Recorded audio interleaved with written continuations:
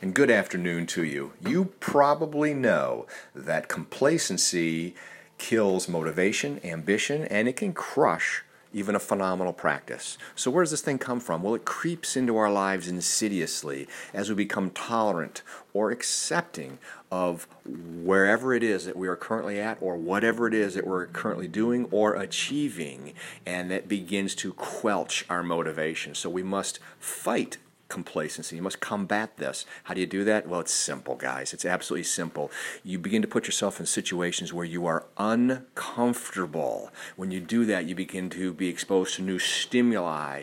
You begin to be exposed to new people, new thoughts, new ideas, new situations, and it forces us to grow. What will you do this week to combat complacency?